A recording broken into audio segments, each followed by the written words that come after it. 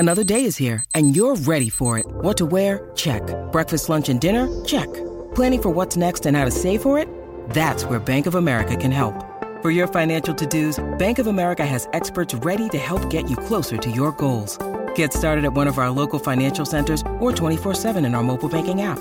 Find a location near you at bankofamerica.com/talktous. What would you like the power to do? Mobile banking requires downloading the app and is only available for select devices. Message and data rates may apply. Bank of America N.A., member FDIC. Well, welcome to episode 16 of the Coventry Telegraph podcast, While We Sing Together. I'm joined by special guest Steve Phelps, who's got a new book out, 29 Minutes from Wembley, the inside story of Coventry City's 1980-81 season. I make that your fourth book, is that right? Fourth proper one. I've done 6, I did a couple of diaries, but this is the fourth, where I say grown-up book. So tell us about the other ones, just briefly. What else have you done? Coventry City on This Day, Coventry City Miscellany, which were a nice series with Pitch, Sky Blue Heroes, the 87 boys, and then this new one, the 80-81 squad, that were 29 minutes from Wembley. Okay, so you're born and bred in Coventry. Yep. When did you first start following the Sky Blues? 79-80, when I was 5. I used to get lifted over the main stand turnstile for a freebie, sitting between the seats, jammed in Block L of the main stand. Went with your dad? Yeah, my dad, and then my brother followed on in later years when he was born. And that was 79-80. Do you remember your first game? Probably too young, aren't you? First memory is Paul Dyson's in the 1-0 January 1980 against Liverpool, 30-odd thousand plus. But the main first memory is Clive Allen's goal. Right. That goal that wasn't at Highfield Road, September 1980. We'll talk about that in a bit, because I've picked that first out. Memory. What? So what's your day job? I work at Trailfinders Travel Company in the centre of Bristol, where I've been for the last 21 years. But I grew up here and left in 96. And how did you get into writing then? How did you become an author? We had twin girls, and I found out I had a lot of spare time at home. Well, not quite spare time, but I was spending every evening at home. I'd always wanted to do it, and I never got the chance through school. Basically told, don't look at writing or anything, and then we had twins, and all of a sudden I'm at home every night. They're in bed at 7:30, and you got quite a bit of spare time in between doing the washing up. Yeah. Was it daunting at first, or did you just settle effortlessly into it? It's when somebody accepts what you've done and says, "Yeah, we'll do this." And I can remember I was on a beach in Bude. I got a phone call to say there's a guy called Dave. I can't remember. That's bad, isn't it? That's bad. Dave up at Heroes Publishing in Birmingham. And he was great. He did the first 2 books. January and the season's over, and then it'll be different next year. Of course, it hasn't been different next year. It's been fairly much the same.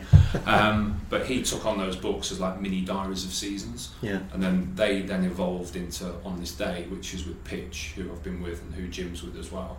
And that was literally the seasonal calendar, filling the calendar of Sky Blue happenings, which was a good challenge. That had to be done in 3 months, and that was 60-odd thousand words. I have to say, great resource for us. Yeah, I mean that's been reprinted. That one, they've all ticked over nicely. That one was reprinted and sold about 4,000 copies, which is quite a lot for a book of that sort of stature. And then the miscellanies that followed on there is like a natural flow. But yeah, it's and that's a great read, isn't it? Because that's one of those books you just sort of dip in and out in, and just pick, almost just open it at random and pick a page, and it's not what you there's can something read. fascinating. I don't think you go through it from start to finish. You just dip in here and there, especially on the calendar. It's always birthdays, like anniversaries, memories of your own time. Yeah. And so this latest publication, so how did the idea come about for that? Legends Day 2016, my wife and I were guests of Dave Bennett from the Sky Blue Heroes era, and we were at the table, and at the table behind us was Barry Powell, Andy Blair, Gary Thompson, Dennis Mortimer and Ian Wallace. And then when they introduced them, or Harry Roberts introduced them all, when Andy Blair and Gary Thompson stood up, the place just roared, real appreciation.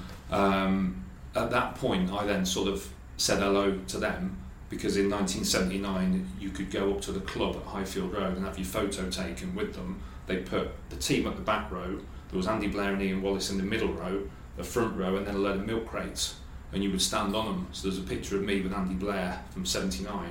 So obviously I showed him that photo, to which he was thinking I was taller than him at that time. And then Gary Thompson was in it as well. So we just had a bit of a natter about it. didn't really think no more of it until about a couple of months later when I'd had a word with Pitch, because I thought, you see that reception that Thompson and Blair got, and you think, well, the fans still remember that era. And of course they'd all gone so quick. By 83, of course, there was only Steve Jacobs left. And I think then, of course, we merged into 87, and since then we all still talk about 87. So it's almost like a forgotten era. Yeah. So I think that sort of triggered me off to think they do have a story, these guys, which has been proved the case. Yeah. And how easy or difficult was it to research and put together? Because I mean, obviously that was obviously a good starting point because you got to meet them and lay a bit of groundwork. But how difficult was it, sort of tracking everybody down? It's more the time, because it's working around the fact I have every Tuesday off and then some weekends. So you're factoring it in around your time, but also when a footballer phones you, like these guys, you've got to jump. Like if Mark Heady says, call me at 7 on a Thursday, you can't say, I can't. I'm doing the netball lift for my daughter. You've got to sort of say, yeah, definitely, I'll be there. Oh, welcome to my world. But it's true, it's like phoning Roger Van Gaal in Bruges or Danny Thomas in Florida. You've got to work around these guys. But it was Andy Blair that gave all the contacts. Gary Thompson helped out with a few, but Andy Blair literally gave quite a few of the contacts, and then a few of those rolled into other contacts, and then getting hold of Tommy Hutchison and Ian Wallace through Billy Bell. Mick Ferguson through Leeds United for his football and community work. Steve Jacobs was really difficult tracking him down, but a vital cog of the team, and that took a fair few months. But Graham Oakey, and the reason I went after Graham Oakey in a polite way is because he retired that year. He hadn't played a first team game since '77, but he retired, and Tommy Hutchison had left. So in the space of 1 week, I thought it was important to get their story in as well. And as a result, to get an hour of Tommy Hutchison is fantastic, because any City fan will read about Tommy Hutchison. Oh, these are all players. And you mentioned Graham Oakey. I remember him on a football card. He used to collect the football cards and stuff, and the kit and everything. Fantastic stuff. Yeah, but I mean, we'll talk in more depth in a minute about the characters and the detail of the book. But essentially, I mean, it's a story about a potentially golden generation, isn't it? That sadly the powers that be didn't allow that group to stay together. And why was that? I mean, you mentioned in the book the departure of Gary Thompson, which I found fascinating. Which Jimmy Hill, was he MD at the time? He's chairman. He'd come back, hadn't he? Yeah. After his management time, he'd gone on to TV and come back.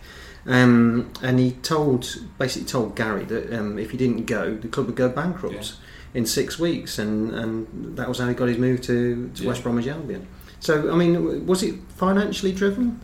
I think if they had a lot of the thoughts of the players, if they'd have got to that League Cup final with have generated so much income that they wouldn't have all had to go. Part of it is sitting with Paul Dyson the other week at the Crawley game, along with them before the signing. He was telling me that the loyalty bonus, it was obviously all money related, the loyalty bonus that he was due was taken away from him when Bobby Gould arrived, and he lost £15,000. A lot of money then, isn't it? It was then. And they put his weekly wage up by £50 so that he couldn't go on free. And I think that shows how much of a problem it was with the money. That I think they lost a lot in the America project, Washington Diplomat / Detroit Express with Jimmy Hill, and he'd lost a lot of his own money.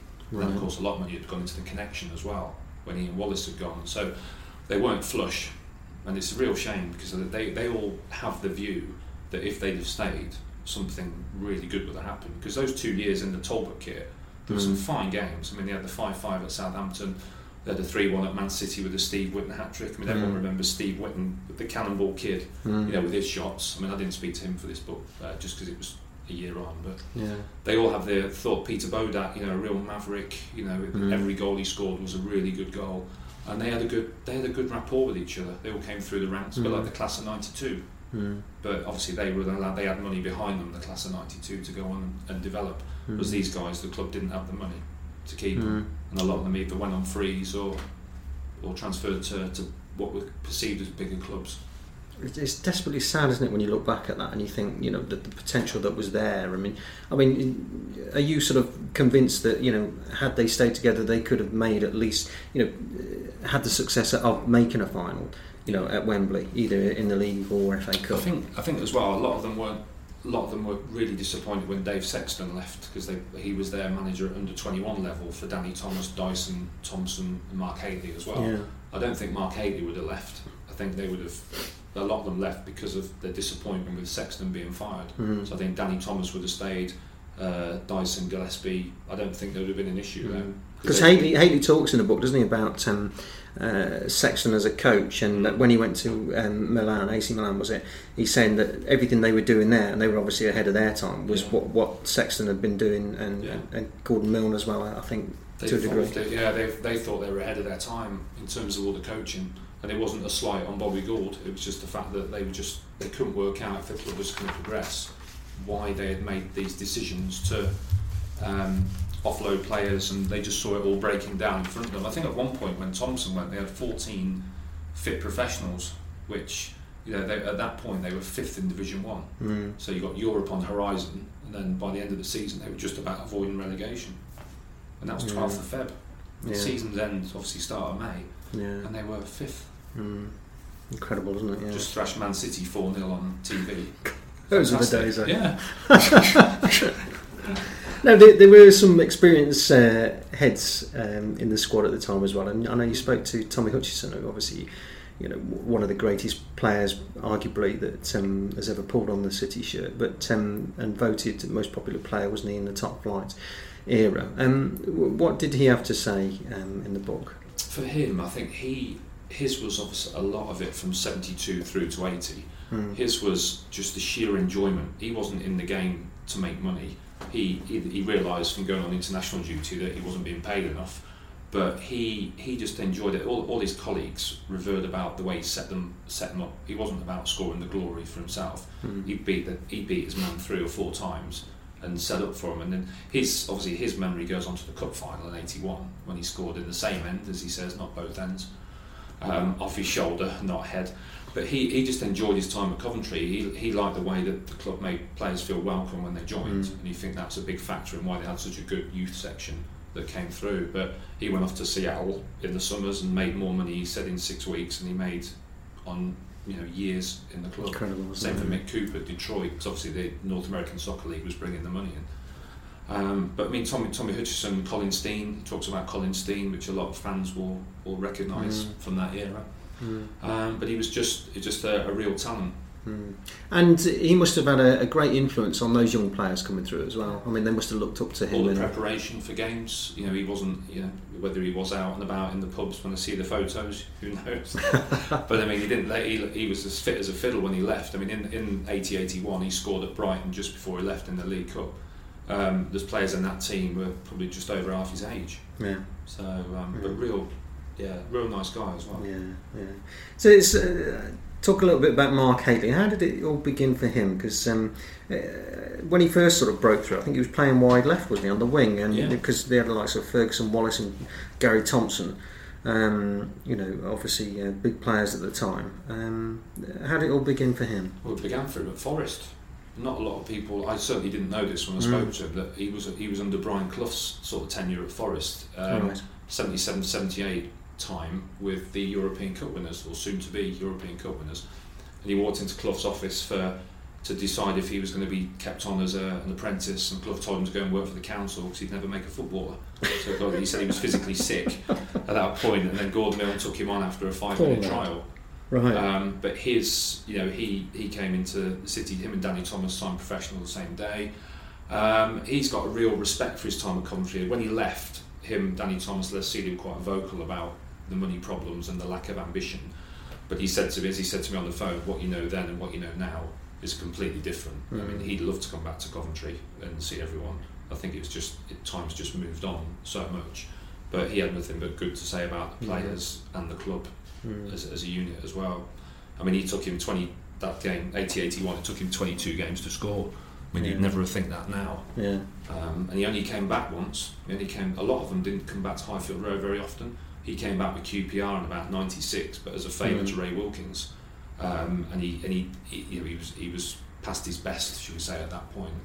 But he says, it's a real regret sort of thing that he obviously went to Portsmouth. We never came across him because he was like in foreign climes and then Scotland. So. So what does he do now? Where's he? Which part of the country is he? He's in Glasgow. He is an ambassador for Rangers, and he works for beIN Sports in Qatar. So he's with the likes of Clive Allen, working over in Qatar. They zoom over to and fro, but he still looks out for the Coventry result. But we're not expected to see him at Legends Day anytime soon. Then I think we've got more chance of seeing him at Golf Day. Yeah, I think there's a more chance of him because he plays golf. When I have mentioned it to him on the phone, he said he would come and do the Golf Day. It's not that he doesn't want to join up with players. It's just the geography is still the relativeness of where he is. Yeah. Well, let's talk about another fantastic talent of the day, Peter Bodak. And the whole book is about this sort of this magnificent cup run, and 30,000, well over 30,000 I think it was, wasn't it, against Watford at Highfield Road, and he scores 7 minutes in. He scores this wonderful goal. I mean, and that was the replay, wasn't it? They drawn 2-2 at Vicarage Road. Is that right? Yeah, that's right. And then City blew them away 5-0. So tell us what you know about that then. I mean, Gordon Milne said it was one of his best memories of Highfield Road, watching, because he was right behind Bodak's goal. There's no coverage of it anywhere, which is obviously a disappointment for Peter. But Peter Bodak played 44 times, scored only 7 goals, but every one was a cracker. And his last one was the one on telly against Man City when he chipped Joe Corrigan. It's gone YouTube viral. But he's a hell of a nice bloke. But he's got really good memories. He enjoyed his football. He liked going out, having a drink afterwards, all the glamour. And he went abroad. He played. As Gary Thompson says, everybody talks about him and says how good a footballer he was. It's just a shame that we didn't get to keep him for longer because a few off-pitch things. I mean, he went to Man U. He went to Man City. But it didn't really work out, and he ended up with a knee injury about 33, 34. But he really enjoyed his career. It's just a shame he wasn't at Highfield Road more. So I mean, he had, he could cross a ball. That's what they always said. He could deliver a ball, but he had the skills. A lot of them were saying there's like mercurial skills on the ball. So what about this goal then? So tell us about the goal. What does he say about it? Cutting from the right, in his own words, cutting from the right wing, and literally it was in as soon as he left his foot straight into the stanchion. And it's a shame because it triggered the performance that night. They played so well to win 5-0. You get 30,000 Highfield Road, and we all know how good Highfield Road was with 10,000 in, let alone with 30,000 then attacking the West Terrace second half. And Watford had 8,000 there because they had to give them something like 25%, I think, of the seats at that point. Right. And Highfield Road was rammed. When you look on the back of the book, you got the picture of them all saluting the fans on the halfway line like they do nowadays. But the Sky Blue terrace is packed. All you can see is heads. There's no gaps on the terraces. I think that's what they, as young players, it was just such a good experience for young players playing. A lot of them, that was his first season. Senior football. Thomas Haley Bodak, first full season. How old had he been? 18? 19? He was 21. 21, was he? No, 19, sorry, he was 19. So. Wow. So, and that 5-0, I mean, was that, presumably that was the performance of the run, of the cup run? It was probably performance of the season, I think. I mean, the West Ham comeback in the semi-final was probably close on it in terms of pulling 3 goals in 19 minutes at the end. But that 5-0 made everyone just made the players believe that they could do something. And then of course they drew second division West Ham, who were top of the table and clear at that point on their way back to Division 1, who'd won the FA Cup the previous May, been in the Charity Shield against Liverpool, and were in the quarter-finals of the European Cup Winners' Cup through winning the FA Cup as a Division 2 side. So it was a tricky game on paper, but the Watford one was just like the real wow. You talk to people now, this book has triggered off the memories. A lot of people on Clive Eakins' phone were talking about it as well, and it's just you got to remember these glory times, because obviously at the moment we haven't had many glory times for quite a while. So it's quite nice to savour these and fond memories. And they all had a story. These players all had a story to tell, and they're really grateful. Not grateful. Sorry, that's the wrong word. They really enjoyed bringing their story out because they've always had a story to tell. And they all played over 100 games, the majority of them in Division 1 for the club. And what, obviously the disappointment, 29 minutes from Wembley, when they finally went out, what was the sort of general feeling when they're looking back now at that moment? I think at the time they all thought we'll get to another semi-final, and there's very few of them that actually did. I think that's the biggest regret, is they thought then we'll be alright, we'll get back. Peter Bodat says he went to the League Cup final to watch Villa in '77. Everton beat them, and he was like, "Yeah, we'll be all right. We'll get back." He was 15 at the time, but he says, it took years for them to get back to a final. Him being a Villa fan, and it's the same here. I mean, Gary Thompson, I think he played in the FA Cup semi in '84 for Sheffield Wednesday against Everton at Villa. There's not many of them though that played. I mean, Gary Gillespie obviously did, and Haley had some a lot of success over up in Scotland as well as Italy and France. But a lot of the guys, I mean, a lot of them had retired at 26, 27 with injuries. Andy Blair, Steve Jacobs, Danny Thomas. So there's a lot of looking back, thinking at that age you just take everything in your stride. As we can all remember, being 21, you generally tend to. And as a result, they all thought, we'll be all right next season, we'll get back. A bit like me thinking FA Cup '87, we'll be fine, we'll get back next year. Until Watford popped up. And Tony Cohen in particular. Out of all the players that you interviewed, perhaps unfair for you to say, but I mean, was there one that stood out, that made a real impression on you, that you enjoyed talking to the most, for whatever reason? I think it was Gary Thompson had probably a 20-year career. Him and Haley went on to have long careers out of all the guys. It's just the stories. I think he's got a lot of memories, Gary Thompson, and they're all. It was triggered off the other week when they all bumped into Jacobs after 34 years at the reunion, and it made them realise when Jacobs said, "Look, it's really special coming back to see these guys. I haven't seen them for so long." And they thought, yeah, we did have something really good at that time. I think that's what's come up. I enjoyed speaking to Paul Dyson. He's very honest, straightforward. He's got some good stories. Brian Roberts was box office, just so funny. Just everything was a quip. And Danny Thomas, I have a nice chat, because obviously Danny Thomas, last time we saw him was on the Wembley bench for Spurs in the '87 with his knee in a brace. And he got lovely memories of all the guys, and he only sees, he comes back to the UK once a year at the moment from Florida, so he doesn't see them very often. Is he a physiotherapist now? Yeah, he works in Orlando, and he's been out there for about 4 or 5 years, so he hasn't seen the guys very often. But it's all, it just triggers off the memories. Haley, it was unique. I didn't think I would speak to Mark Haley, and then Raj Athwal, the former commercial manager at Cov. I stumbled across Raj on Twitter, and he very kindly helped me speak to Mark. Took a few months, but we got it done. But then one of the best players I used to watch him was Steve Hunt. I got to speak to Steve Hunt. I mean, Steve Hunt's very rarely involved in football nowadays, but his memories of Highfield Road is his best part of his playing days. Right. Bearing in mind he went on to West Brom, got an England cap, etc. So I was going to ask you about him, because you mentioned, because he was the first player to score a goal in the Admiral Brown kit, wasn't he? Yeah. I mean, that's about that. He thought it was a training top when they went to put it on. It was funny, I mean, it was, a lot of people hated it at the time, certainly outside of Coventry. But I think, I don't know whether you do, but I do. I look back with great fondness, because I loved the sky blue kit version of it. The home kit. I mean, that was the kit. I had a long sleeve one from somewhere. I don't know where that came from. But that was my kit as a kid. That was, and it was fantastic, and I just love that kit. And now you look back at the brown one in there, because they did a red version as well, didn't they? Well, the club, there was a bit of minor uproar about a year ago when the club brought out the brown replica shirt, saying, they're jumping on the bandwagon of the Admiral stuff. And the brown one came out with a little Talbot sign on, and people say, well, hang on, we never played in that. We never played with a little Talbot on the kit, they've got it wrong. And this went on for a few months, and then it was my book that triggered off as a picture of Mick Cooper at Brighton with a T. It's the only time they ever wore it as a brown. So of course all the collectors are saying, well, actually that kit's now quite valid in the club shop, because it was actually worn on one occasion. But I know Haley's got a couple in his loft. I think a few of them have got kits, but they wish they kept hold of them now for collector's items.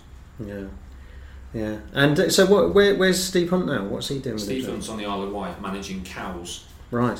Which he's run a soccer school down there for years, and he's now gone into management, which is why we unfortunately couldn't get him up the other Saturday. But yeah, he was a nice guy, Steve Hunt. Yeah, he's fell out of love with the modern game in terms of the professional game. But he loves his time. He enjoyed his career. Had a great time. Obviously, he was at the New York Cosmos before he came to City as well. And he's now managing. Right. Now tell me about the goal that never was then, Clive Allen's goal for Palace. The ref said no. Tell us about that. As a 6-year-old looking at it thinking, wow, that went in. Because in those days there was like a metal stanchion down the back of the goal, and Clive Allen had hit a free kick. It just pinged out, bounced down. But the interesting reaction was Mick Coope, because he just played on as if nothing had happened. Clive Allen and the Terry Fenwicks of this world, who were always grumbling when they played football. Jim Cannon. It was quite a rough team, that Palace team, as in they were quite aggressive. And the poor referee literally got it wrong. The linesman got it wrong. And Mick Coope just played on as if nothing had happened.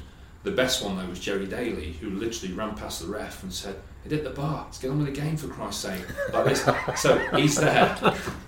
And he's of the belief that he literally confused the ref that much that the ref had got nothing to play back on.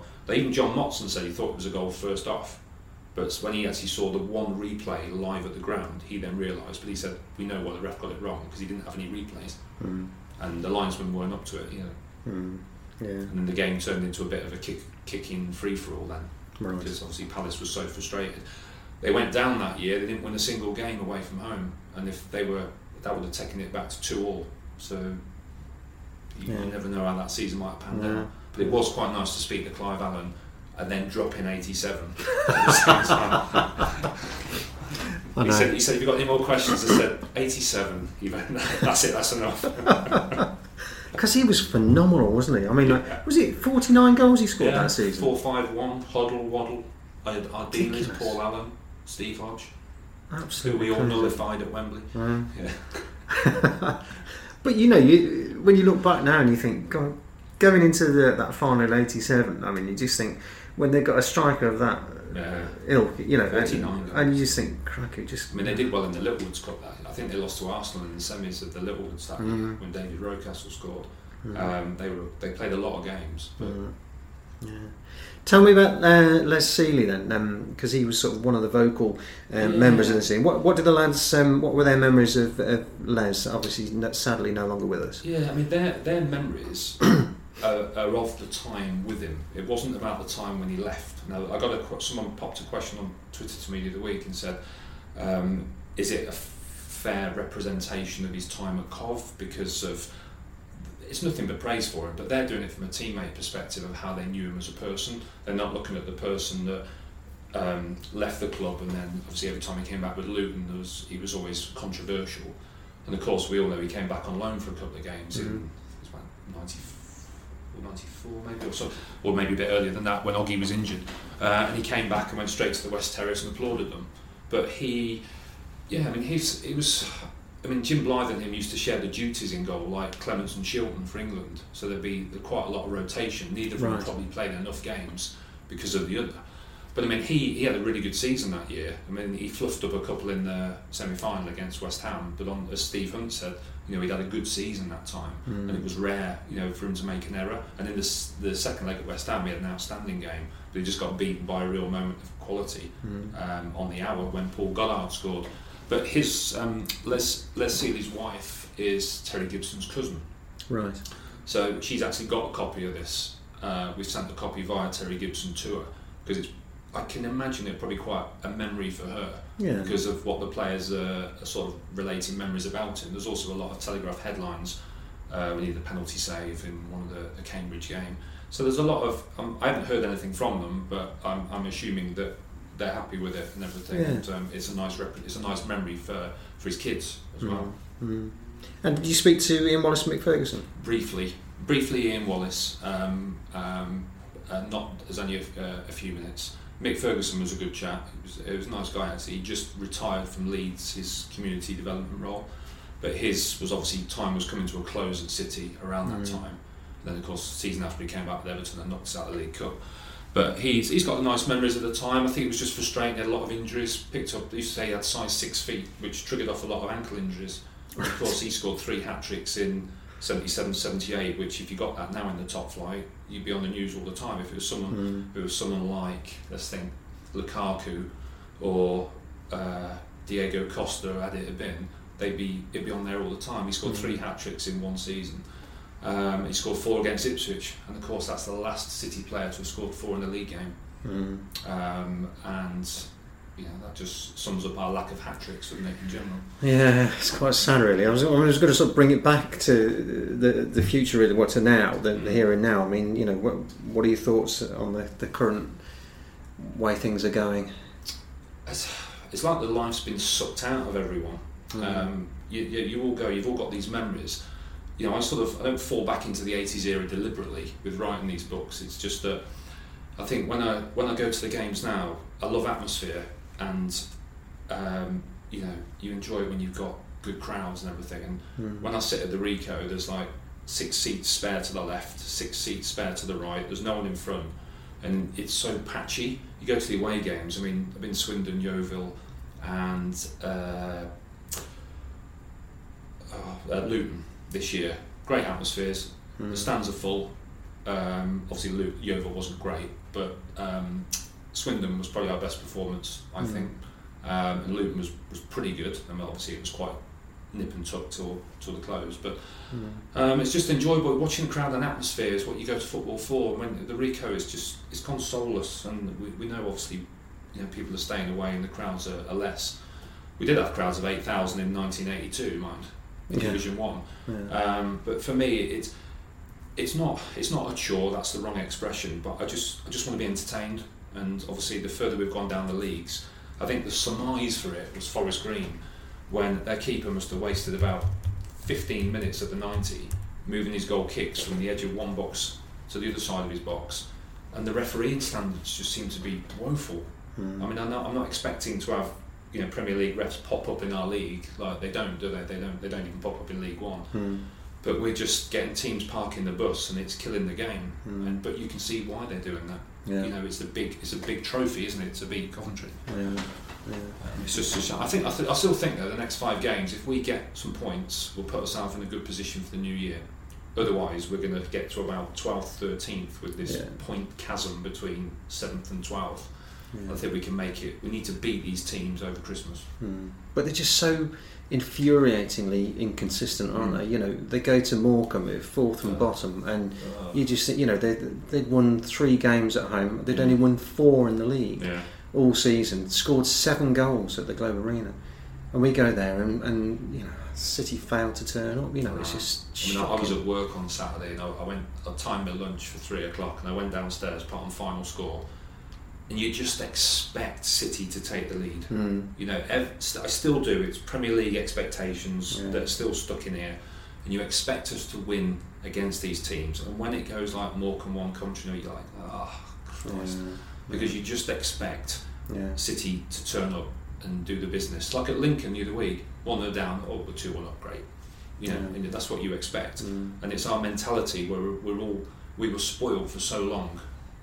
Me 22 seasons watching Division 1 Premier League football. You get spoiled. You go into the Championship. I mean, I remember doing the On This Day book signing 2010. I think it was at Christmas. We were 4th in the Championship. The club shop was rammed with people. Not necessarily all coming to see us, but it was rammed. You got a club shop in place, proper football club. And Adi Boothroyd was in charge, and I think there was 12,000 there that day. And I looked at the comparison with the Crawley one the other week when there's 6,500 there, and you just think we've got a club shop the size of Greg's, basically, in a nutshell. And it's just really it's just sad. It's just sad. It's just I know there's other clubs that have done it and come back, but unless this takeover, which has gone very quiet, it's gone very, very quiet, comes to fruition. And I'll sell the books and put every bit of money into the club, but I don't think that's going to work. The one bit of success that City fans have had, and they've had at least one big day out, and that was Wembley last season, Checkatrade Trophy, April the 2nd. But as good as that day was, can you imagine yourself in 10 years' time writing a book about that and contacting the players? No, I couldn't at all. Just because I think football's changed so much. I think, you look at the salaries they're on nowadays for the level of football they're playing. I mean, the working man in 80-81 was earning probably the same as the footballers. The footballers were basically on bonus money for wins and appearances. And I think that's the difference. I think fans identify with these characters of like Jim Brown's book and my book because they weren't earning like £3,000 a week, and and earning that in the summer when they don't even play. I think that's the difference. I think with all the mega bucks in the game, I think it's taking it all out. And no disrespect to the lads pulling on the shirt now, but No. they probably haven't got half the talent that those lads had. Yeah, and it's the characters in the game as well. I think it's the characters. I mean, they're all almost like mercenaries, aren't they? They just sort of move on. You've got no. I mean, Jim Brown, bless him, he needs to be retired from work to keep up to date with the amount of debuts. Was it something like 72 debuts in 3 seasons, which is phenomenal. Yeah. I mean, how he keeps all these records up to date. I know he's got a system, but it's just we've had so many people through the door. The youth of today don't get any heroes because they don't stay long enough. You know, the Duck's doing some great stuff, and he's got Twitter icons. There's Ducks everywhere. But, you know, he could be gone in January. Hopefully he won't be. But the kids don't get like an icon that plays, you know, scores all the goals. Adam Armstrong was probably potentially the last one where the young kids can identify and say, I want to be Adam Armstrong. Yeah. And again, you know, there for a season, here today, gone tomorrow, and you know, and taken away from them. But okay. Our last one, I reckon. I mean, I'm thinking back was probably something like Big Mo. Yes. You know, a real sort of fans icon that it's like they just identify with him as a City player. You know, it's a shame the Huckabees and the Dublins. You know, the players that stayed for a fair few years. Yeah. Of course, it'd be the 20th anniversary of Huckabee's fantastic goal against Man United coming up, isn't it? Yeah. But I remember that well. But heady times indeed. Well, listen, Steve, thanks ever so much for your time. Steve Phelps and his book 29 Minutes from Wembley, the inside story of the 80-81 season, is published by Pitch and available at all good bookshops. $12.99, is it, Steve? Obviously, perfect Christmas present. Exactly, fits in that stocking just nicely. Thanks, Steve.